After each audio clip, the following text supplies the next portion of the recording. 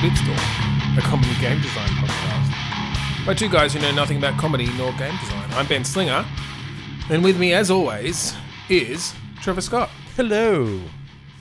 Hi, Trevor. Hi. So, our random word generator is still down, the one we like to use. Yeah, it's still down. It's been a week later. This isn't like us recording the next day. This is us literally recording a week later and the database is still down.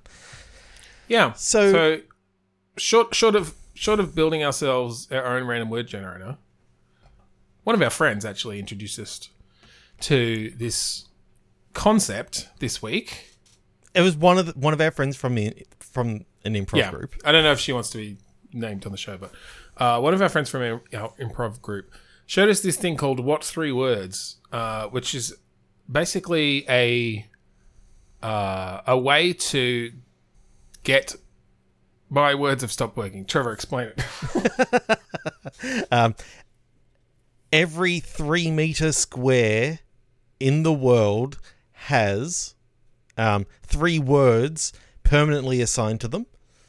And so we're going to find some points of interest or some points nearby, and we're going to take those words, those 3 prompts, and we're going to throw them at each other. We'll go one at a time. So I'll say, Ben, what 3 words or what 3 prompts? And he'll give me his, and then I'll choose one. And we can either say where we're getting it from, or if we don't want to say that, then we can... Yeah, so essentially this is just another way to get random words, but yes, using physical spaces in the world. And it's just an awesome project because the goal of it is to allow people to direct you to your latitude and longitude coordinates within 3 meters without having to reel off a bunch of numbers that could be difficult to do, particularly in an emergency. So once we saw this and we thought, hang on, this is a great idea. You can... A, pinpoint your location, and B, find a hell of a lot of random word prompts. Yeah. And they're relatively simple words. I think they'll work well. So let's do it. Hey, Trevor, what 3 prompts? Ensembles, stylist, salvaging. See, that goes together really well. It's like they planned it. So a stylist... salvaging ensembles for some sort of fashion show or something. I'm picturing that this is like futuristic, so they're going through, like the tip or something like that, trying to find old scrap metal and all this sort of stuff. And it's basically to deck out, the New York fashion show or something like that. Okay, so stylist, salvaging. I mean, salvaging almost makes me think they're in some sort of post-apocalyptic world, and this is like they're using the scraps of what's left to put together styles. Like they're the one person in this world who still cares about style and fashion. Mm-hmm. And so they define. They end up defining like what the fashion in this world is like. So Mad Max, for example, if there had been a stylist who came up with spikes and weird face grills and different things, then this is them, but you get to choose, you get to decide what the defining style of this post-apocalyptic world is going to be. Is it leather?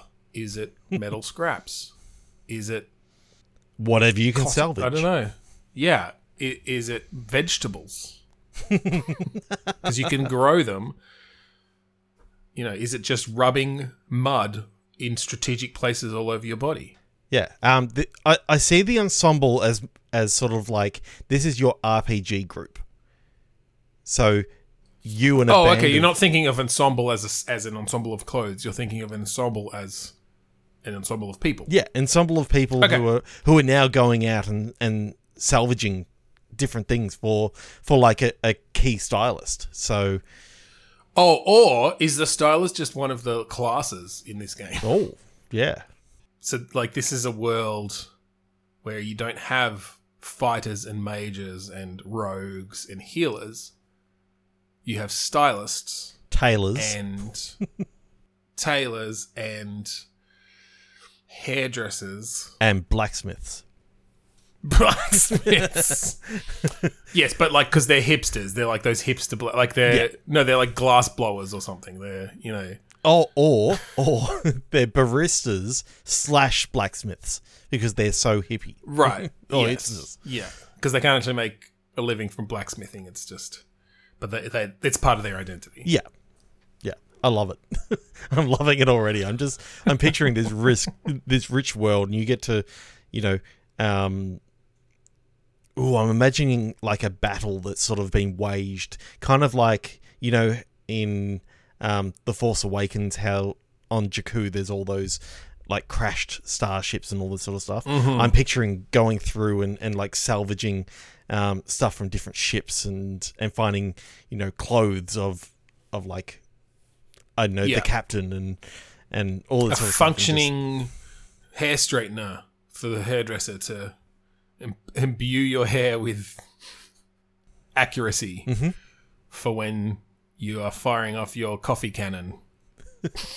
But yeah, as the barista on the team. I know. I think this has got some different comedic appeals as well. Like when you get mud all over the hairdresser's hair, they start getting in a bit of a panic, so that you got to quickly wash their hair down, and then they've got to find a blow dryer, and they're not.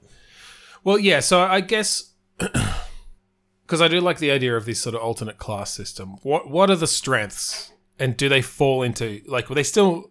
There are certain archetypes, obviously, in current RPGs. They wouldn't need to map exactly, but I sort of feel like the stylist is a bit of a buffer, because they, give the matching clothes or the right fashionable clothes, and that gives bonuses to attacks and defense and different basically things. you make the people feel good, and then they get the bonuses to their attacks. I feel like a hairdresser is just maybe a sort of a variant of that same sort of class. Yeah, but they can also do heat attacks and all this sort of stuff because they've got the blow dryer. Right, they've got the tools. Yeah. I see the tailor as sort of like being able to repair the clothes, and if you've got a really good tailor with good points in tailoring, they can stitch together the clothes again. Okay, then is the stylist then, because I was sort of conflating the stylist and the tailor, but if the stylist isn't actually making the clothes, is one of their skills like verbal, like they know what's cool? Yep. And so they can put down the enemy and make... I'm sort of feeling that essentially in this world, your health points are like morale or confidence or just like self-esteem, basically. Yes. And so, but part of the attacks are like, you've got that hair straightener. You get in there and you fucking clamp that on their, you basically go in and demoralize on their perm. them. Yeah, you like wreck their hairstyle, and they're like, "Oh my god, I look horrible." And demoralize them. Absolutely. I'm just imagining that you come up against like a big group of people who were just all wearing the same sort of drab grey, sort of military-esque uniform, and the stylist just every single time it comes around to their turn, they're just putting out the hate, straight onto them. Lay into them until like the other people barely even need to touch them because they're just in the fetal position on the ground. Yeah, thinking, "Oh my god, so I hate demoralized myself for my style choices." Yeah, yeah, and so then the barista / blacksmith. I mean, coffee drinks can be potions of sorts. Yeah. Like they can be boosters. They can make caffeine. Perks you up. Yeah, but you come crashing down if you don't have enough. Ooh, that's a good mechanic, actually. You have to get yourself through like the battles by continually getting the caffeine going, because if you crash, then you have some huge status effects. So you need to sort of wait until you're through enough and you know that you're safe to let yourself crash a bit. But also, you get yourself dirty. You get mud all over the clothes or on your hair, and you sort of start feeling down about yourself because you're not looking as good as what you could. Yeah. Okay. So what is this world then where... Is this just one group of people in this world who really like value their look and their style, or is this a world where it matters to everybody? I'm thinking this is kind of like the high society in like a Hunger Games sort of esque sort of world that you Yeah. know, it's sort of like these are the high and mighty people, and they're sort of going round all the other sort Or of do we just do we get rid of the post-apocalyptic thing and just make this like a sort of wacky RPG set in these worlds of style and fashion Yeah. and high society in some big city, but the way things are resolved is through these battles. Probably I feel like turn-based. I know you're not into the turn-based combat, but I feel like for those sort of skill sets, it would be turn-based. I can see it sort of more along the lines of like your first Knights of the Old Republic game, where you can actually sort of pause and sort of set the things in motion. I could see but you can also play it in a Dragon Age. Yeah, you can play it in a continuous sort of motion that you basically just, it feels like it's continually going, but in reality, it's just you have a turn, they have a turn, you have a turn, they have a turn, sort of thing. That would work. That kind of semi-turn based style of it's still all timed and stats behind the scenes, but you can pause, you can redirect people to give them different orders and in your party. But if it then means that it feels a little bit more action based for those who sort of go, I know exactly what I want to do here. I want to do this. I want to do this. Then I want to do this. And you can hit your buttons to basically queue up the next few moves like you could. In my tailor's getting in there, ducking under the coffee bean barrage, slicing off their tie, which puts them into a demoralized state, so the hairdresser can come in there with their curling iron. Oh, not just the curling iron. I'm imagining that they've got the shaver sort of thing that they can just quickly. Oh god, that's like a critical, get in there with the clippers. Yep. I feel like that's a super move because you can't come back from that. Well, not you can. Without some really good style. You just got to you put on a hat and you feel better. Like, oh, true. Yeah, so you can easy. find wigs, different wigs, different hats. I guess will be like collectibles pickups, but they got to match your ensemble. Yes, they got to match your clothes. So it's sort of like you've got to prepare going in. You could be coming up against. I mean, what would be the worst thing to come up against in this sort of world? Another stylist, or would it be, It's someone who doesn't care about their style. So none of your attacks work. Oh, that's the boss. It's a dentist. It's a dentist. They have no bring style. The dentist. We bring the dentists back in. Totally. I don't know any dentists, so we can disparage them as much as we want. We always do. They are the ultimate villain.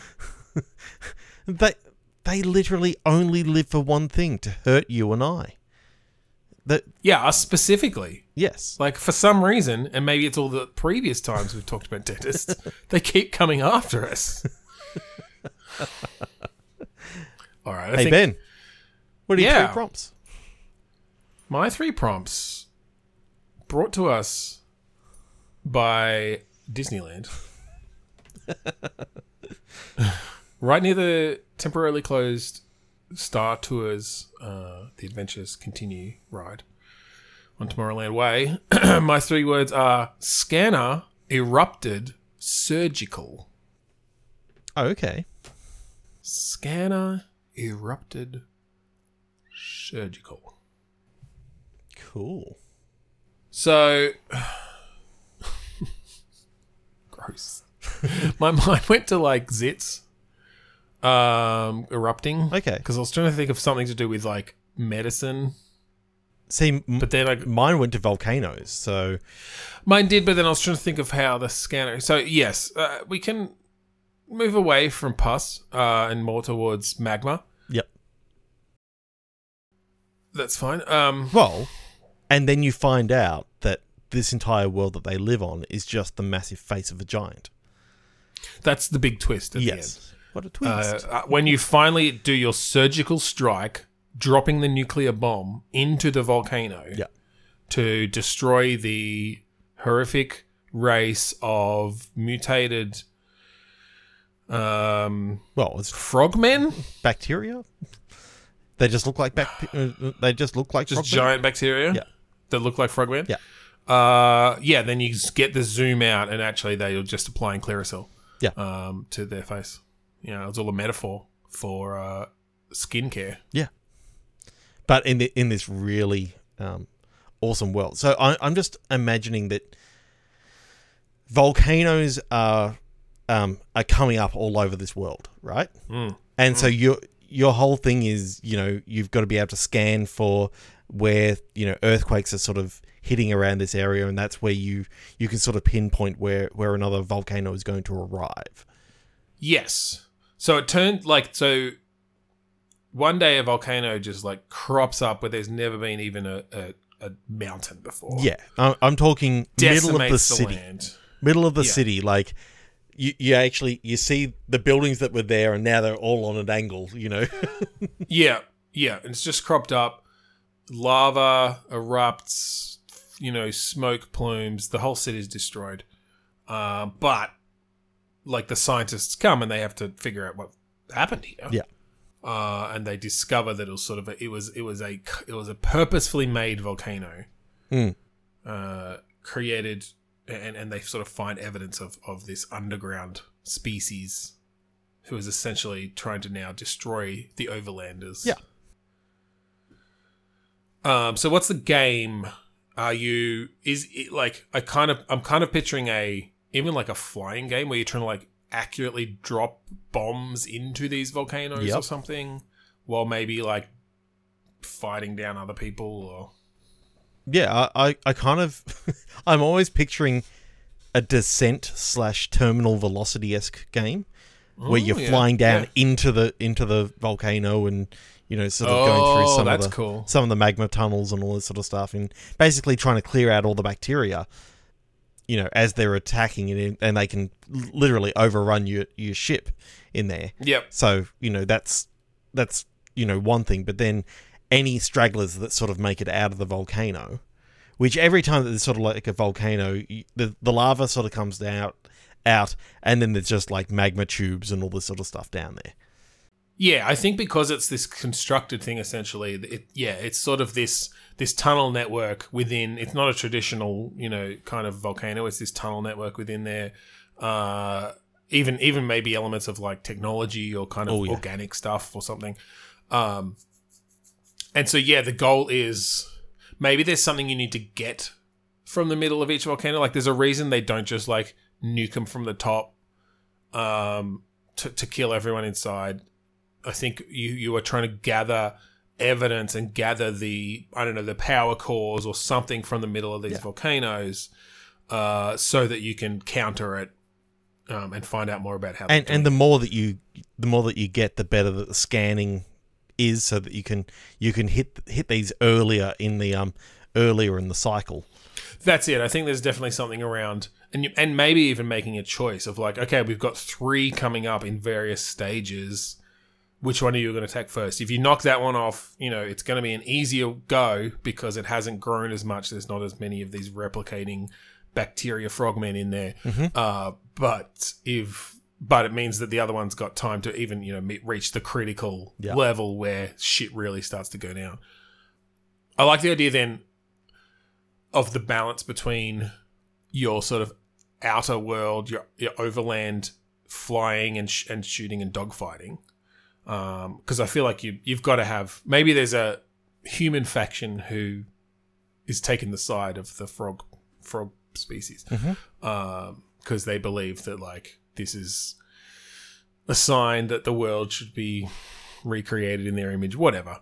But they've managed to amass an army of sorts. And so you're fighting them on the surface as you're flying around scanning for these things. And then, you duck down. It's all right, I'm taking on this volcano. And now there's a lot of close combat stuff, close quarters stuff, I guess I should say, where it's more about kind of dodging and weaving. And if they start getting on your ship, it's lucky I got that upgrade that electrifies the outside of my ship or whatever and blasts them off. You've got different more upgrades there. Yeah, I like the idea that there is a chance that you can actually occasionally get out of the ship to do some investigating and that sort of stuff. But it's only, when you sure that you're safe, because if any of those frogmen come in that literally tower over the top of you, maybe because that scale of them being so much bigger than you, like, yeah, would make you think twice about getting out of the ship. Maybe when you get the power core, you have to get out of the ship. Like, there's sort of a sequence within every volcano where it's like, okay, I've fought enough of them off. There's probably another wave coming, but I need to find the best place to put my ship so that I can get off, run in, like, navigate the areas that my ship can't get to, grab that power core. That's going to set off an alarm. So it's kind of like the, like, escape the in Descent, where you always had to get out before it exploded at the end or whatever. But there's a sequence where you, on foot, have to, like, quickly run and traverse the area, jump back into your ship, and then, zoom out, fighting these frogmen the whole way. Yeah. And then once you're out, I think you do either yourself or you've cleared the way for it to be essentially nuked from above. Yeah. This actually... That's cool. I like it. Yeah. It's fun. All right. Hey, Trevor. What 3 prompts? Courtesy of Eureka Skydeck, we have slides, pipes, trunk. What was it? Slides? Pipes. Pipes and trunk. Yes. So I'm thinking trunk as in trunk of the car, or like, an old chest sort of thing. Maybe. I was picturing an elephant's trunk, like spewing water down pipes, but I don't know where that would go.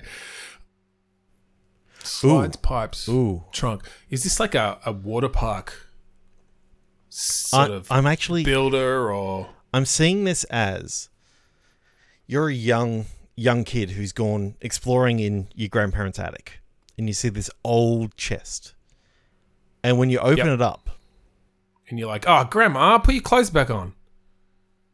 What? You saw an old chest in Oh. Grandma's place. It's too late at night, dude. Not feeling great. Shut up. You see a slide that goes down into the darkness. Ooh, okay.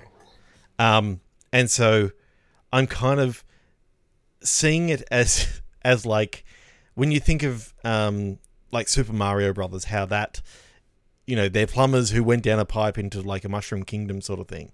You're going into like a similar sort of thing of down through this slide. You go down this slide. It's like going way longer than it should do. Yeah. You were in the attic, but it's definitely going more than like 2 stories down, 3 stories down, 10 stories down. Just keeps going, and then you pop out. Are you just falling from the sky then, like in this new world? You're on a slide the entire time, and it's sort of like, Okay. I'm picturing that every now and again, it's sort of like one of those water slide sort of things where you actually have like the connections, so you get that little beam of light every now and again. Yep. But you can't see out at this point. You can't see out. And then you get down and the then it bottom, opens up to an like, open slide. It's like a fantastical world that, has anthropomorphic animals or... I do love this as an opening to the game. This very sort of realistic attic. It almost feels like a walking simulator or something. You Gone go Home or something like that. Slide. And you go down this slide, and the colors sort of start to change as you're sliding down, start to saturate. You start seeing those blinks of color. And then it goes into an open slide as you're going down, and you get that HDR like bright light in your eyes, and as your eyes, adapt, then it's just this like hugely colorful world where there's all these pipes and slides everywhere, and I can just... It's essentially like a kids' TV programming kind of world. Yeah, kids' TV programming kind of world. Like, effectively, it's a 3D running, 3D platformer a la your Mario 64 / Banjo-Kazooie sort of thing, bright colors, all this sort of stuff. But there's just slides and pipes and stuff everywhere that, lead into secret caverns, and it's now. But the all whole about thing is you a getting metaphor. out. Yep. The whole thing is a metaphor for you dealing with the death of your grandmother. Yeah. Yeah, we're going to get all serious there. Yeah, No, I don't. We'll get all serious there. And We'll get you saw an old chest and you and you had a mental break and it's all in your head. Get out. Wake up. No, I like that. I like a slide-based platformer. That's interesting because it's not quite grinding, which I feel like has been in platformers for a while. So when you were a kid, Yeah. like, and I see this all the time with kids, they always love to try and climb up the slide because it's like if you can climb up one of those twirly slides, you know, you've put your hands and all that sort of stuff in the right place. Well, I love that as a Metroidvania mechanic where as you're going around this world, you've got these slides. They're one way to start. Yeah. You can't get up those fucking slides. Especially you could have different materials. Like maybe you can get up the like fiberglass slides, but you can't get up a metal slide. No, they're too hot. And you can't get up a water slide. Like that's, you know. But as you go, you like unlock powers or whatever or equipment. It's like, oh, now you can get up metal slides. Yeah. Because you got the magnet boots or whatever. You got the magnet boots and also the gloves that stop you from burning your hands on the slide. Yeah. Yeah. And in fact, they power up from the heat of those slides and you can cast fire. I mean, literally, whose bad idea was it to ever make metal slides in Australia? I mean, come on. Especially with no cover. We get to 40 degrees in summer and, like, my son wanted to go on, like, he climbed all the way to the top of this slide, which they put bloody, like, a rope climbing course to get up to these bloody things now. Yeah. He gets up there and he goes, no, I want to climb down now. I don't want to go on it. It's too fucking hot. Like, he didn't say fucking, but, like... No, he did. That's exactly how Trevor's son talks. I don't want to go on that. It's too fucking hot, Dad. And I'm like... Get me down. So he did a backflip. So Trunk, I think Trunk comes in because, like you said, there's anthropomorphic animals and... No, Trunk is the chest that he went into. Well, yeah, but we can use it for two things. Because there's also an elephant who's like really sick of people thinking his trunk is a water slide. Oh, after you climbed up inside it and like, and he's talking to you and you're hearing the voice. It's like that's not a water slide; it's mucus. Oh. You got to climb up inside to actually help his migraine, and it's actually caused by a sinus infection, in which there's all these little frogmen. Yeah, nuke it from space, because that's what they did to Grandma, and I haven't gotten over it. They nuked her from space. How could it happen? We say nuked, but it was more like a microwave. Cooked her inside. Grandma. All right. Whose turn is it? It's yours. Ben, what are your 3 prompts? All right. Well, I've gone to the first aid center because that last one hurt my brain. In Disneyland again. And my 3 words are robots, uptown, played. Uptown girl.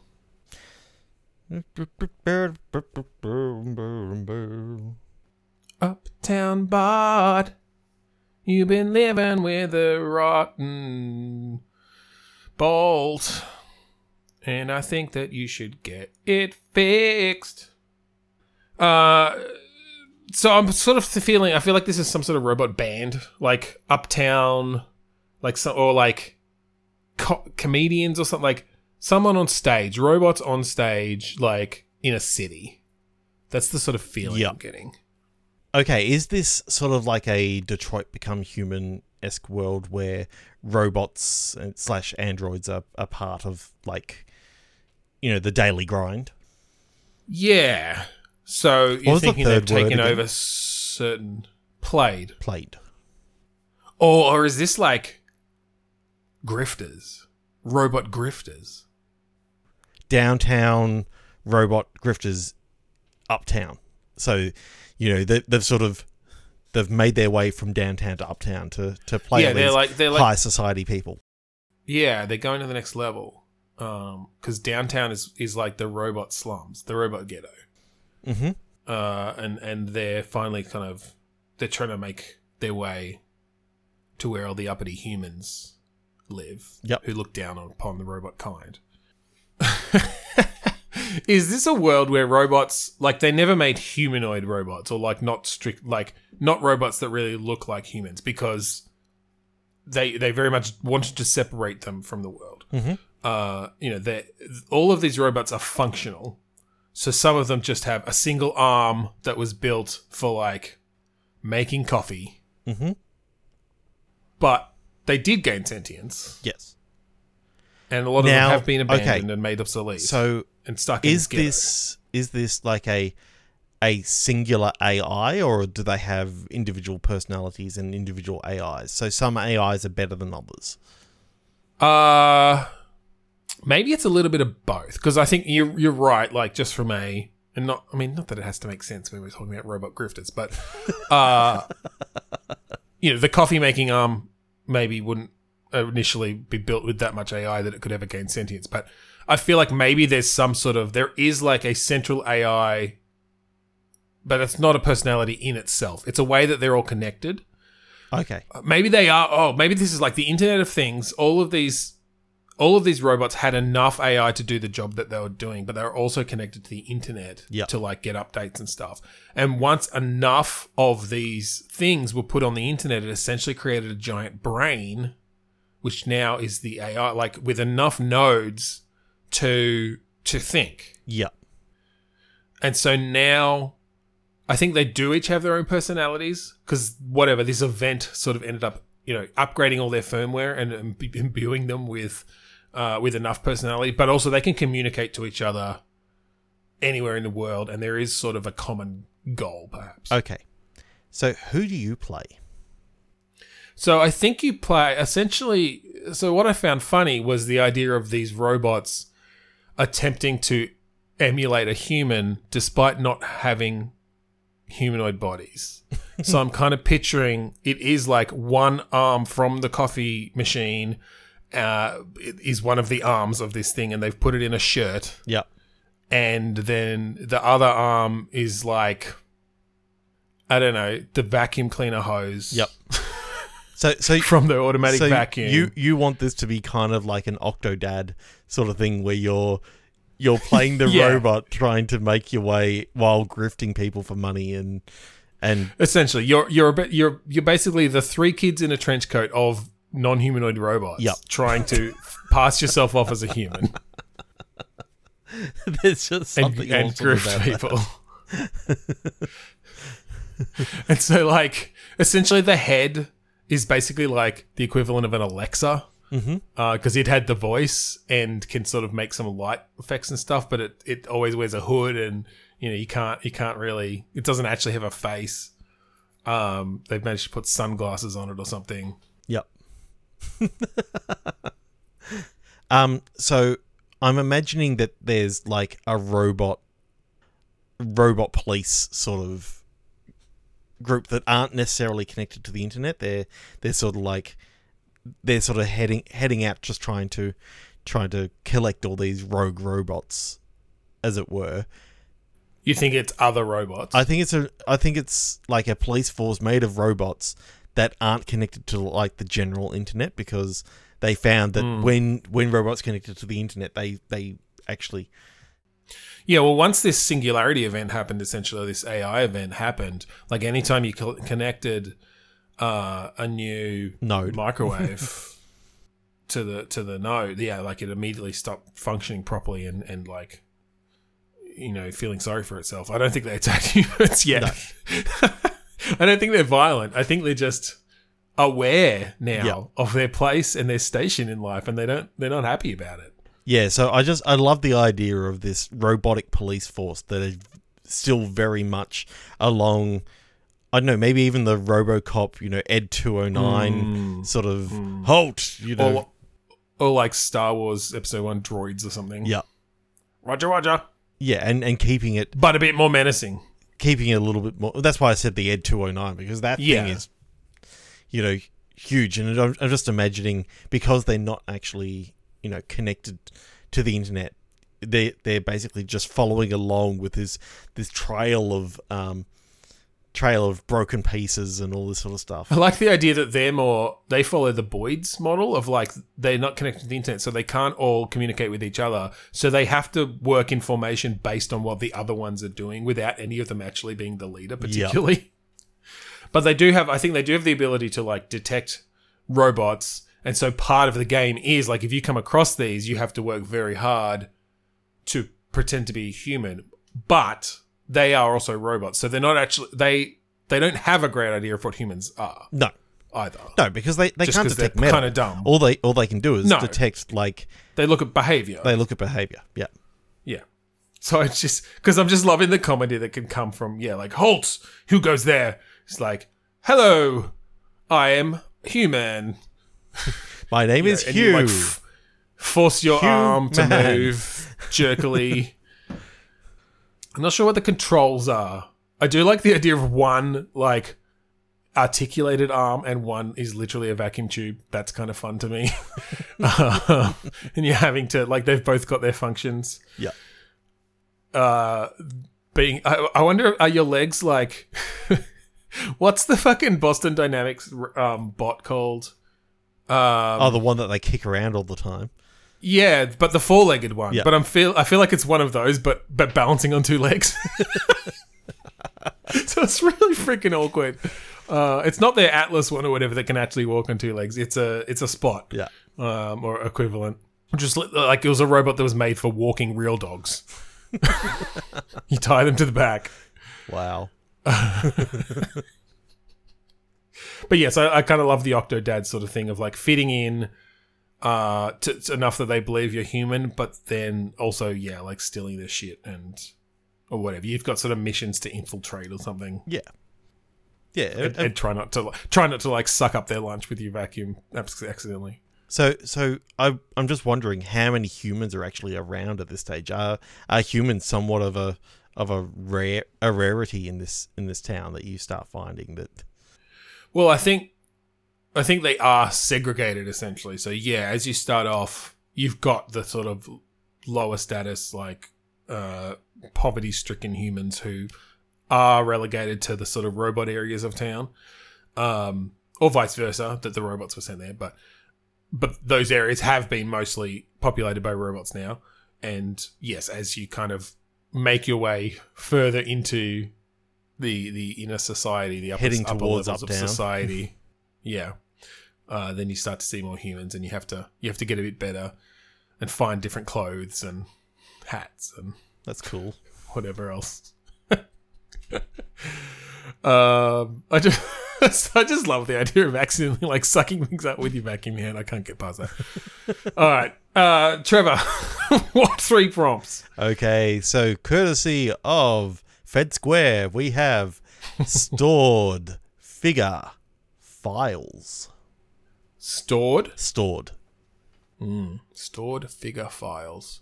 I mean, what's immediately come to mind is the idea of like a personality or a friend who's been stored within the Matrix sort of thing, or stored within some sort like of computer. You trapped your friend 13 levels deep in your porn folder. Now you got to go visit those files and get... Yeah, it's like schoolwork, boring stuff, office stuff, nobody cares about this. You accidentally tronned him. Porn. Like you pronned him. You pronned him.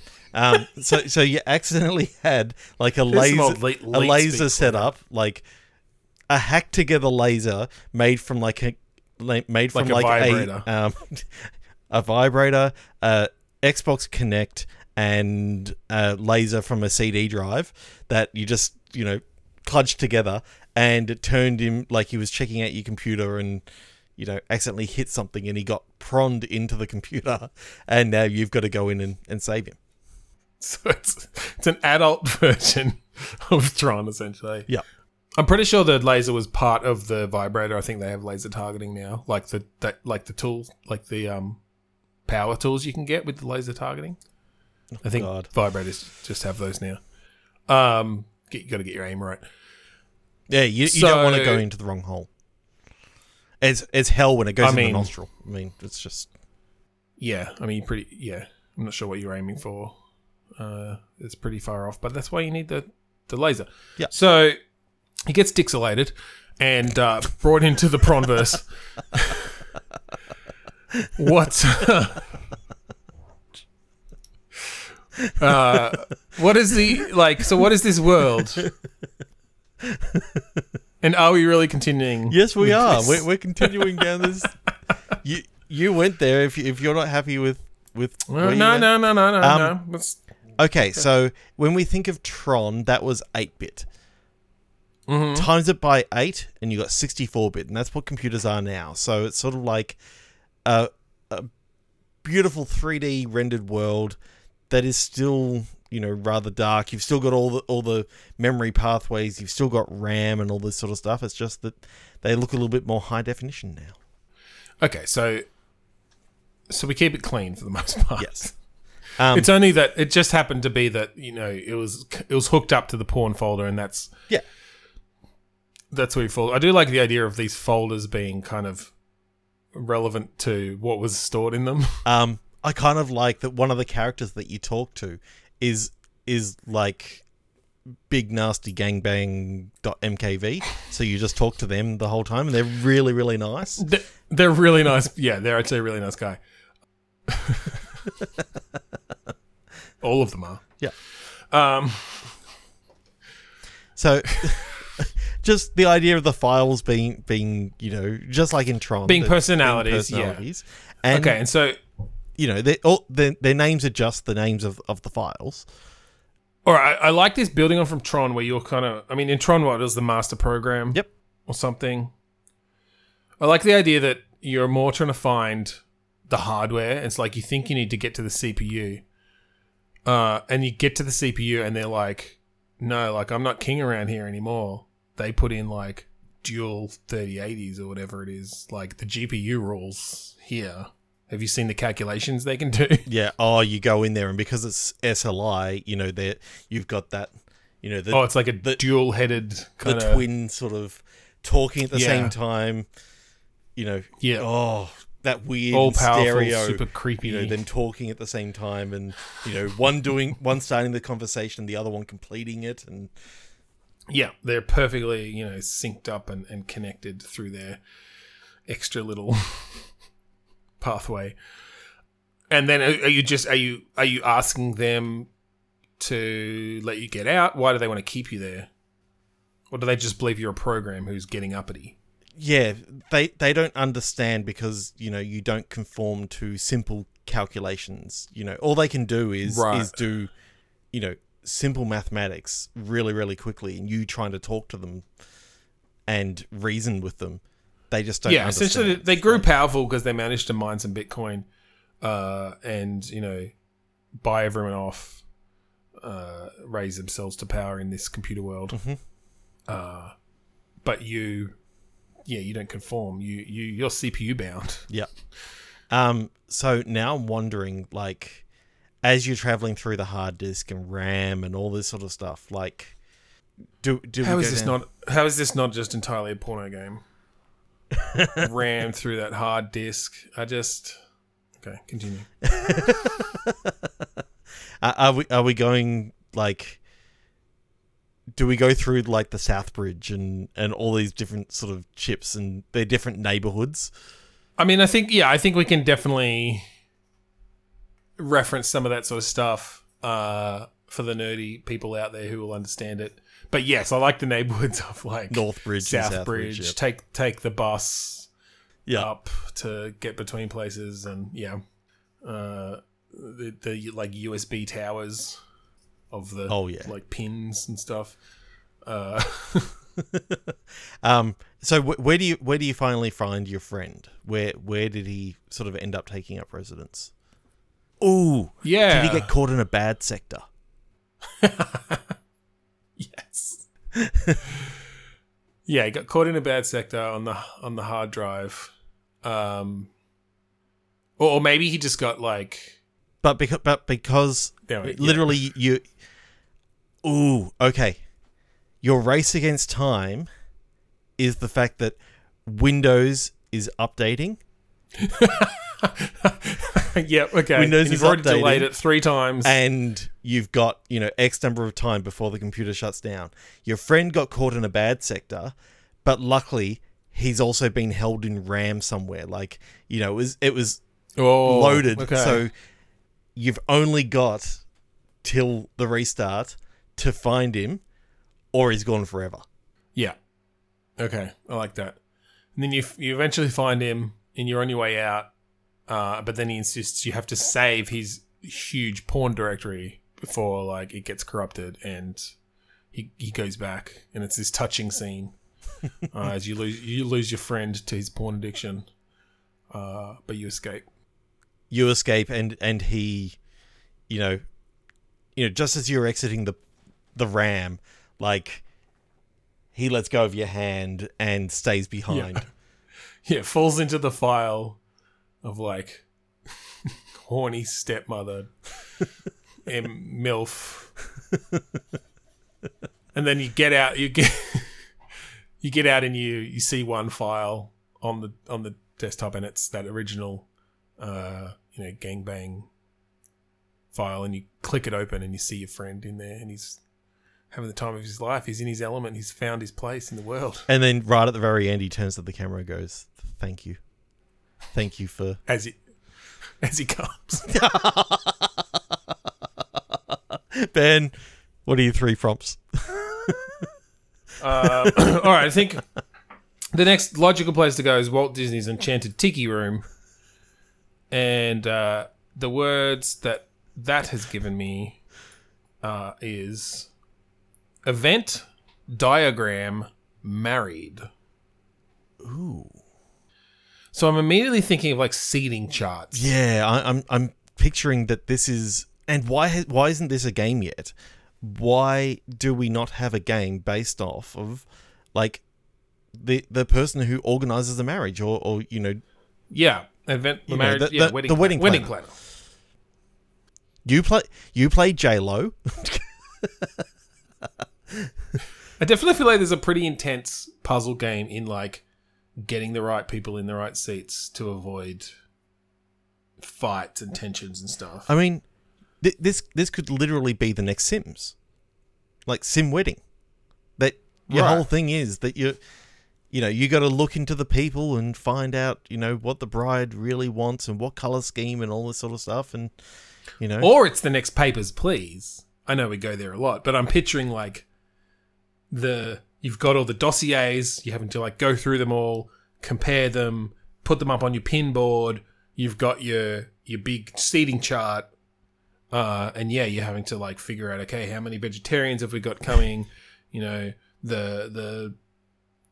can't put the mother of the groom on table 2, but they don't get along with, the sister. So we've got to put them on opposite sides of the table. You get all these, like, this web of tensions and emotional issues. Yeah.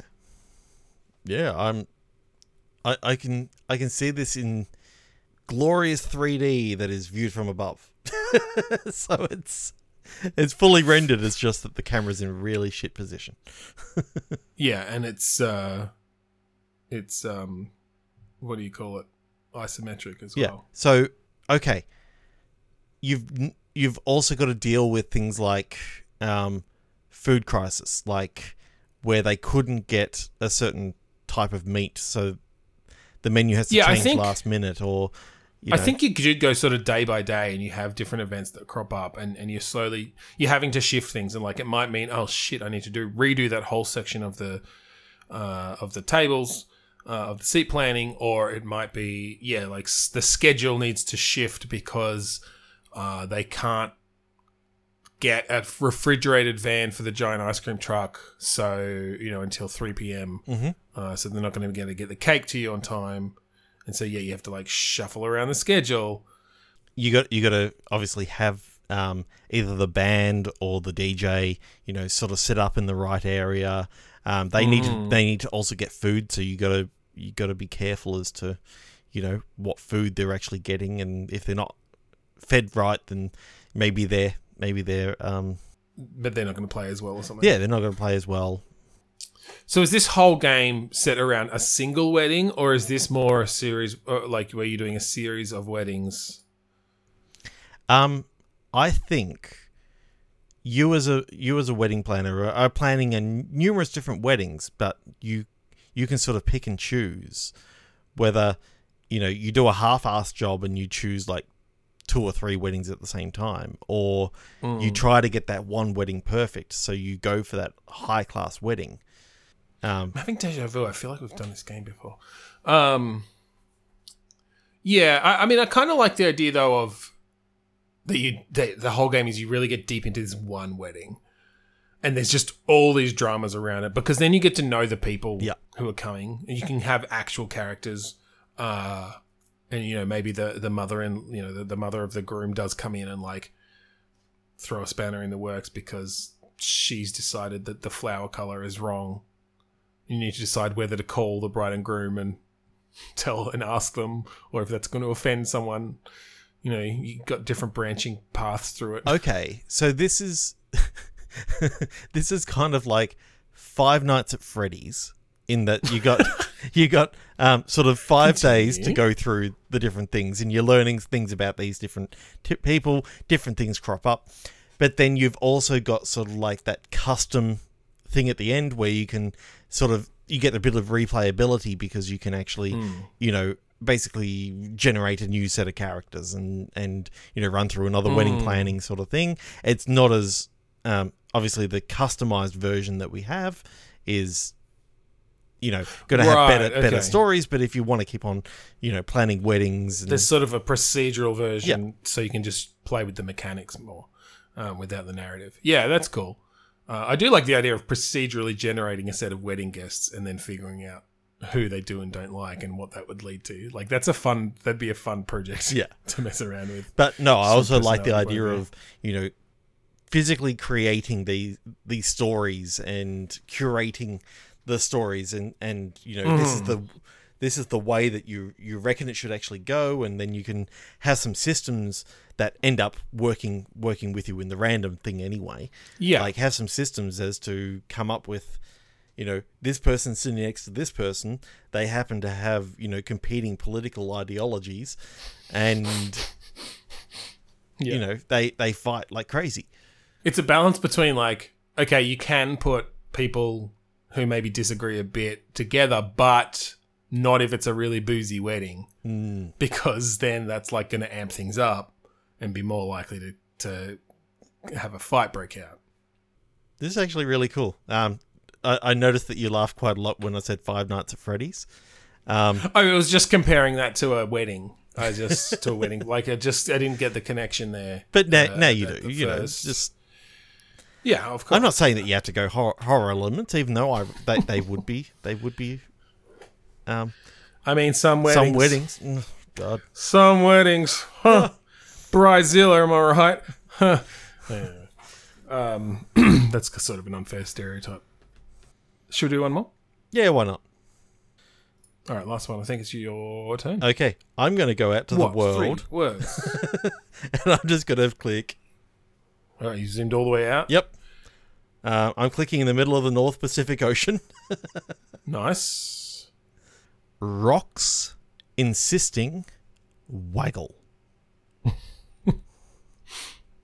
I feel like there's a guy named Rock, and he's got an insisting waggle. I don't know. It feels like the kind of weird name of a movie or a book or something. Yeah. Rock's insisting waggle. I immediately pictured the rock biter from Neverending Story. Oh, okay. And just an adventure with him. Like, there's just something about like a waggle being like a mystical bird or mystical animal within the Neverending Story that he's going off and searching for, and he keeps on insisting to his wife that he saw the waggle, and then goes on an adventure and to prove it. Gets on his big rock bike. Yep. I do like the idea of the scale, having fun with the scale of that. Yep. Because I'm picturing a sort of real zoomed out view where you're driving this freaking rock bike across the landscape and just leaving swaths of destruction in your wake. Yep. to get from place to place. Yeah, I could see this as kind of a traveling game like that, where you've got this sort of overworld, and do you think part of the game is doing the least amount of travel you can because you are worried about what you're destroying? I don't know. My mind has just gone into, sort of like a dead static drive sort of view of, it's over the top. You sort of your main thing is to, find the Waggle, but along the way you end up having to help these other people who you may have actually caused some damage to their. Basically, a road trip movie. Yeah. Yeah. You meet friends along the way after, having destroyed their homes on your last trip through. Yeah. And are you fucking kidding me? I just rebuilt this. And, the side quests are just as important as the main quest. Like, I know sometimes in some of these games, especially like Breath of the Wild, what I loved that they did in Breath of the Wild is limit the main quest to just, this is the main thing that you need to do. And the rest of the story was all filled in from all these, side quests. So if you just did the main quest, you only saw 10% of the story. Yeah. And to do that for a game within the never-ending story, which can... endless... By definition, endless amounts of variety of beings and places and cities and things, yeah. Yeah. Of course, you can limit it to the never-ending story happens to be on an island or something like that, so that you'd have to, you'd have to, obviously. But so what's the main gameplay? You've obviously got your driving around slowly mechanics between places, which is really just, I think, you travel between areas. Is it sort of dialogue based then? I think puzzles? there's there is some combat based stuff. You can call into things like call back to the nothing and all this sort of stuff that could be a bit of fun. Like summon your buddies. Your racing snail comes in and attacks your enemies and races off again. Yeah, and you can go through the swamps of sadness and find Atreyu, and he's still riding around on Artax. No, Artax is dead. Well, no, because Bastion brought him back at the end of the movie. Artax. Assume we're setting this afterwards. It's set within the never-ending story. Bastion turns up at one point. Oh, it's set during the events of the movie / first half of the book. I know. I love the idea of ringing the nothing and going a little bit more in depth into that wolf character. He always scared me as a kid. Like Gamork. I can't remember what his name was. I haven't seen it in a long time. Gamork from Orc. Okay. The Gamork from Orc. Yeah. Is that the name of the episode? I think so. Yes.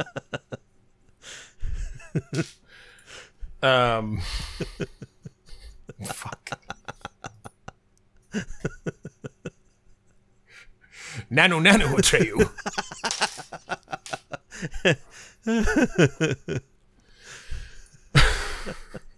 Okay. I like that though, actually, because then with that sort of overworld, because I'm sort of picturing it looks, because of how huge the rock biter is, it looks tilt shifted, right? Yeah. Like it's really giving that sense of the scale, but then you can see the nothing around the edges. You can see the swirling blackness starting to come in. Yeah. Oh, there could be parts of the map that you've previously gone through that are now gone, as the nothing has sort of followed the trail of what you're doing. And it turns out maybe the whole thing of the Waggle actually, I forgot about the Waggle.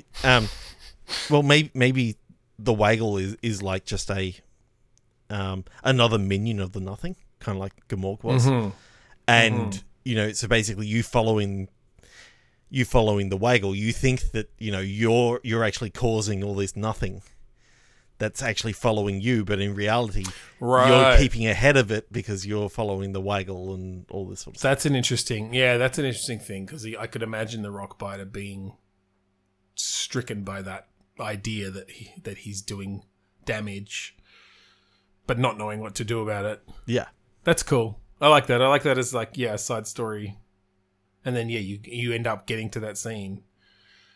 But I'm pretty sure the rock biter gets eaten by the Nothing. Like, taken up by the Nothing Yeah. at the end of the movie. So you get to that sad... It all climaxes in that sad scene. Where you've just caught up to the Waggle, and it's like you're in the only place left that is like this small little part of the island that is like you've got Gamork, the Waggle, and the Rockbiter, and Yeah. basically, And then you know, you have your little... you fall back into the nothing, and then Bastion obviously comes and saves the day, but the Rockbiter almost thinks because he made that self-sacrifice that it. I don't know. He thinks he saves. He thinks he saved it. Well, maybe he did. Like maybe you just shift that scene a bit because, yeah, he's like I can't remember exactly, but he's talking to Atreyu right before the Nothingness comes to get him, and then I think Falcor comes and gets Atreyu. But you could shift it a bit, so maybe the Rockbiter does do something to like hold off the Waggle. Well, he grabs the Waggle and just Gamork. pulls him into the nothing as he goes. Into the Nothing. Yeah, yeah. You could give him that like heroic ending. That's cool. Yep. Rewrite the ending a bit in favor of the Rockbiter. These strong hands. Cool. All right, well, it's very fucking late. So I think we're going to end it there tonight. Thank you for joining us this week on Bitstorm. If you want to go and find all of our previous episodes, go to podchaser.com/Bitstorm. Check them out. Leave a review. We'd love to hear what you thought of the episode. And let us know what you thought of What 3 Prompts. Yeah, tell us if we should keep doing this. I liked it. I liked it quite a lot. We'll definitely bring this back, I think. Yes. Especially if our random word word generator is totally come fucked. back up. And also we'd like to thank the wonderful musicians at Kuridas for the use of the song Mount Defiance of the album Containment Failure. That's right. So thank you again for joining us this week on Bitstorm. I'm Ben Slinger. I'm Trevor Scott. And I am a human. Please pass the butter.